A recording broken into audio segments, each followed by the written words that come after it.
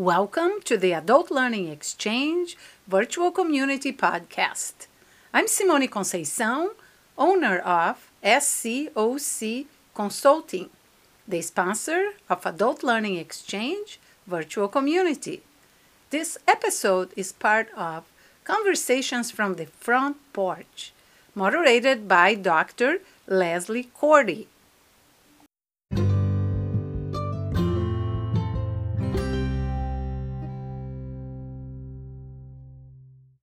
All right. Well, welcome to Conversations from the Front Porch. I'm Leslie Cordy, your host for this podcast. And we're lucky today to have with us Dr. Seamus Otuma, who is director of the Adult Continuing Education Center at the University College Cork in Ireland. Hello, Seamus. Welcome. Thank you for inviting me, Leslie. I hope my Irish accent doesn't cause a problem for your local listeners there. I'll do my best to speak as distinctly as I can. All right. Well, we love the accent and we welcome it. And so thank you for being here. I guess the first thing we'll just have you tell us a little bit about yourselves, something that you'd like to share with our listeners. Well, even before we start that, I think the title of your podcast is very appropriate. I don't know if you taught this through from the point of view of Greek philosophy. I have not. Because you have not. Well, then let me say, when you said it to me, I was tickled by it because I used to teach in the political science department at the university before I took up my current role, and one of the things I taught a little bit was around the origins of, Western political philosophy and so on. And one of the philosophies which I discussed with my students was Stoicism. Okay. And Stoicism is very appropriate actually in the current climate, because I suppose we all have to be stoic in the sense of being locked down and being at home and not being able to do many of the things we normally do. But Stoicism, the founding figure of Stoicism was a guy called Zeno. Okay. And Zeno was originally from what is today's Cyprus. So he wasn't a Greek. He was a Phoenician. And he came to Athens, and he started to study philosophy. And then he established his own school. And his own school was in an area called the Stoa, which means the porch. Ah. So he taught from the porch, and he taught, and this is where the word Stoicism came from the word Stoa, meaning porch. So I think it's relevant, very relevant, that you chose this particular title. I'm just going to say that I'm brilliant. No, thank you for sharing that with us. You're right. How coincidental. Well, there's a thing, people talk about collective learning processes, and things connect in our thinking and in our learning that we're not always aware of. Mm-hmm. This is so true. Yeah. So maybe it's not a complete coincidence that you chose that title. Well, thank you for that. It'll be a wonderful addition to the page then. Thank you for all of us who are being stoic in these times. Absolutely. Yes.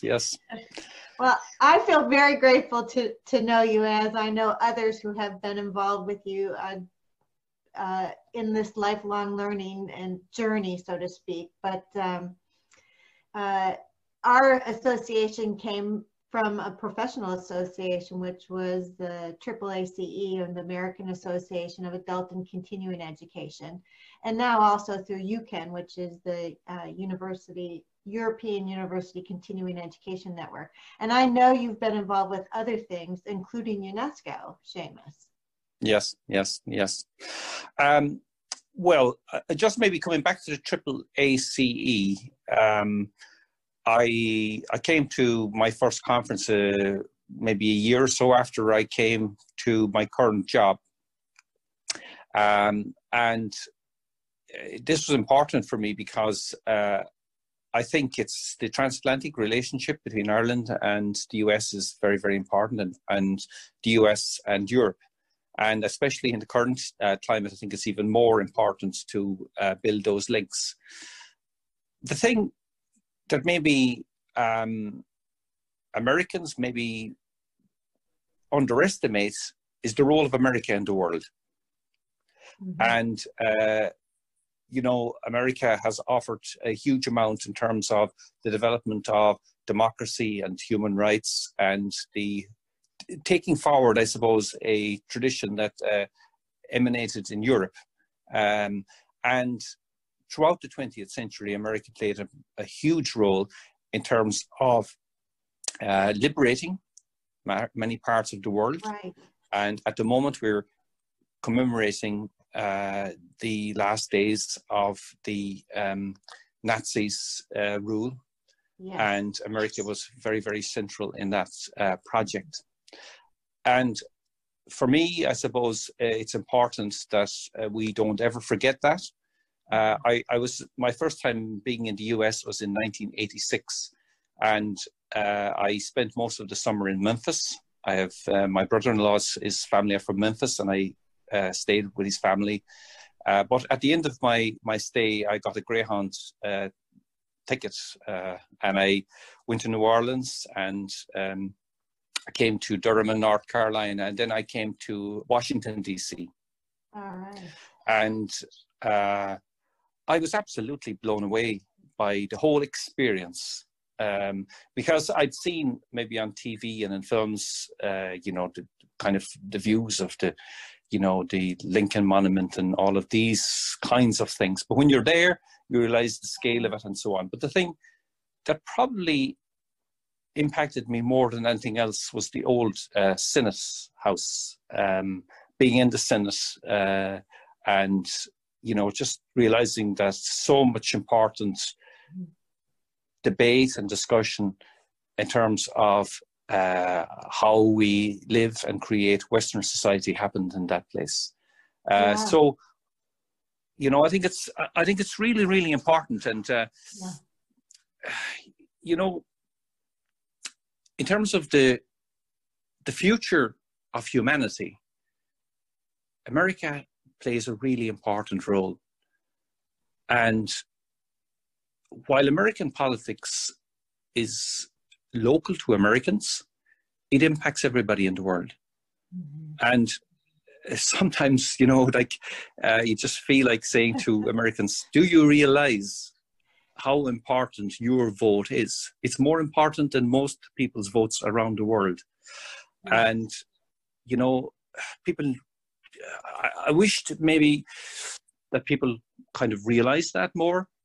And I suppose we always underestimate the values of our own countries, but I think that's a really important thing. And I don't know if it's maybe part of the American education system now that people don't realize as much, maybe as they did in the past, how important the American way of life is. I don't know. I don't know if.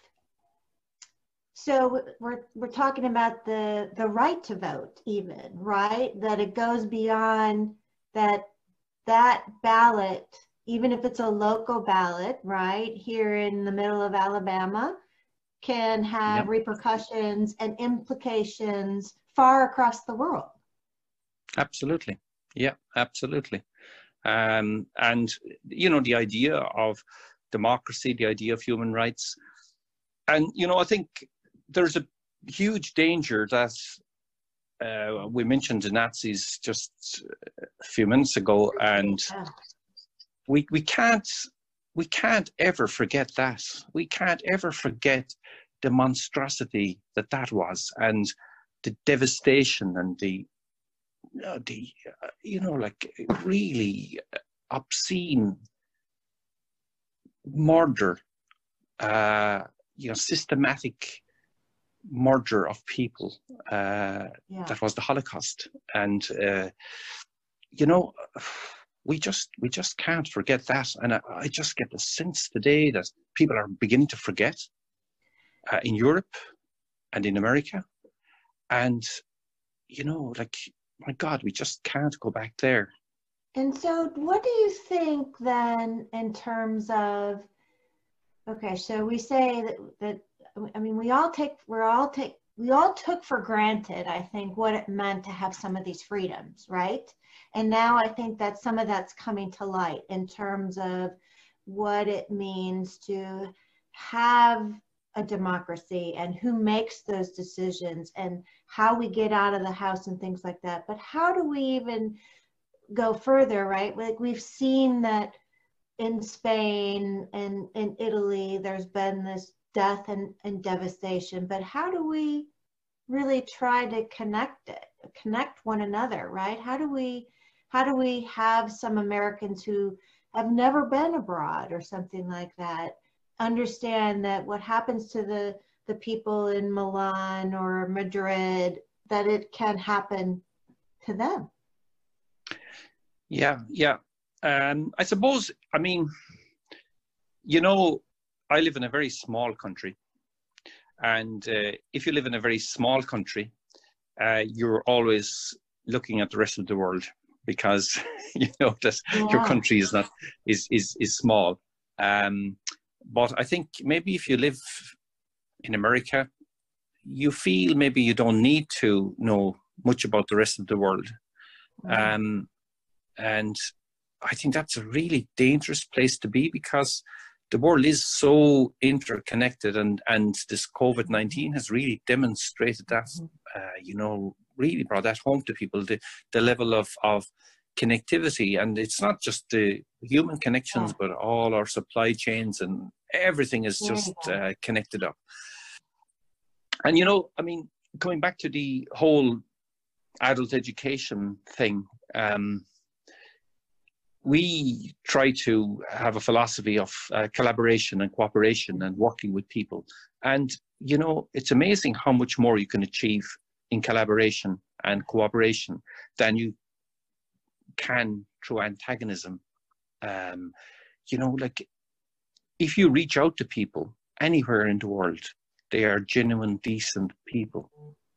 And there's no bad races, there's no bad religions. Everybody is, I mean, maybe I'm too optimistic, but I think there's good in every single person. And I think our job as educators is to get people to realize the good in themselves and to share that good with others and to bring out the good in other people as well.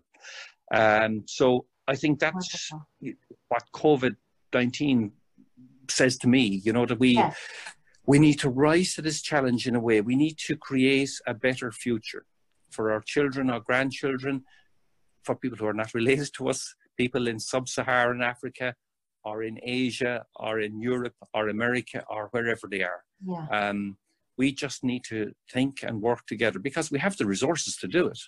We do. We have the resources to do it. And we just need to mobilize those. And I think one of the things I hope that maybe will change is, you know, the sense of entitlement, the sense of consumerism, which has really obsessed us in the last number of years. And this idea that we always have to be doing something. Right. You know, and academics are the worst, unfortunately. Yeah, we work 24/7, right? We don't know when to shut off. Yep. Yeah, exactly. And the system we work in promotes that. And it promotes competition between academics and so on. So we just need to take a breath. We need to stop and say, what are the things that we truly value? And when you, you know, so, and this is, I think, one of the things that COVID-19 brings home to us all, every single person, is our vulnerability. I think, as you said a lot in those past few minutes. So let's go to the last one about taking a breath, right? And understanding what's important, right? Trying to shut off. I think that I've seen some campaigns now about work, just taking time to spend with your children if you have them, or taking time to spend with whoever you're isolated with. I saw an article about taking the time to grieve because somebody had a friend die months ago and they hadn't taken the time to actually grieve because they were so busy doing their job. So I think taking the time to breathe and understand what's important to you is probably a really important thing for us to think about. And then going back to the idea that how we're all interconnected, right? The hashtag out there is we're in this together. We're in this together. And it doesn't mean hashtag we're in it together only in Auburn, Alabama, or hashtag we're in it only together in Michigan, or hashtag, right, only in the United States. It means that we are interconnected, like you said, in terms of humanity, in terms of caring about one another, understand that we are vulnerable, that this COVID-19 is the great equalizer in some ways. Yeah, absolutely. And I just saw a little article where in sub-Saharan Africa, where the elites have to use the local hospitals, and that's an interesting experience for them as well. So the other thing I think is that the planet we live on, the planet is being really under a lot of stress and strain, and ironically, COVID-19 has lifted some of that stress and strain, and maybe we'll begin to appreciate the planet a little bit more and think about how we consume and how we operate in the planet, and say, well, maybe there are things we can do to stop the calamitous scenario, because however bad the COVID-19 crisis is, climate is a far, far, far, far bigger crisis.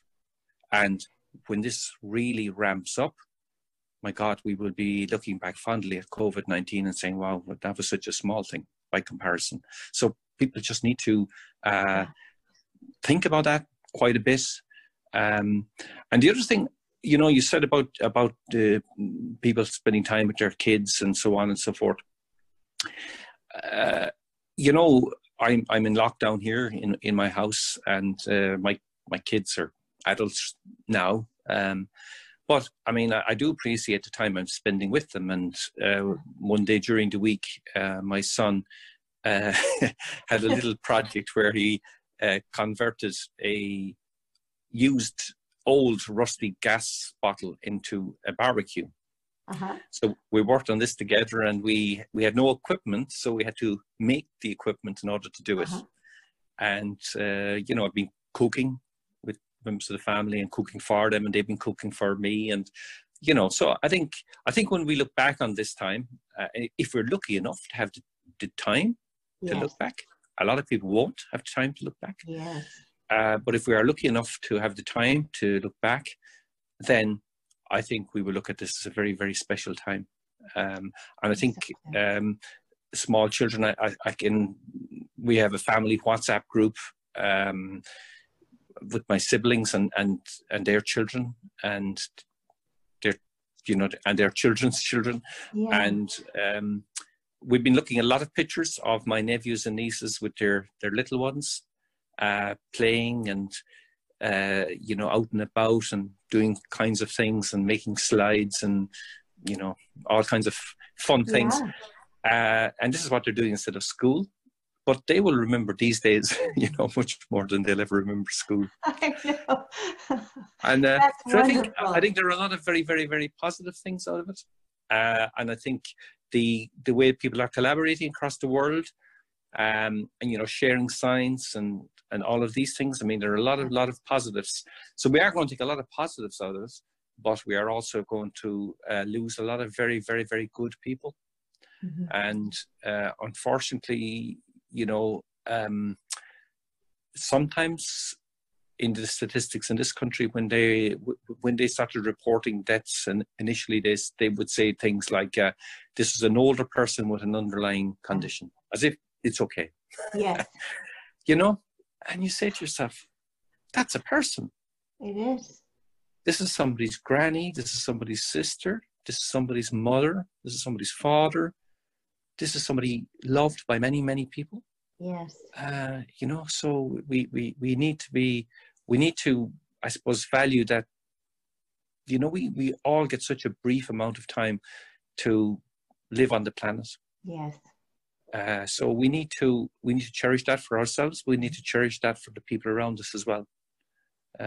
You know, and I think that's I hope that's one of the things that people will think more about. Yes.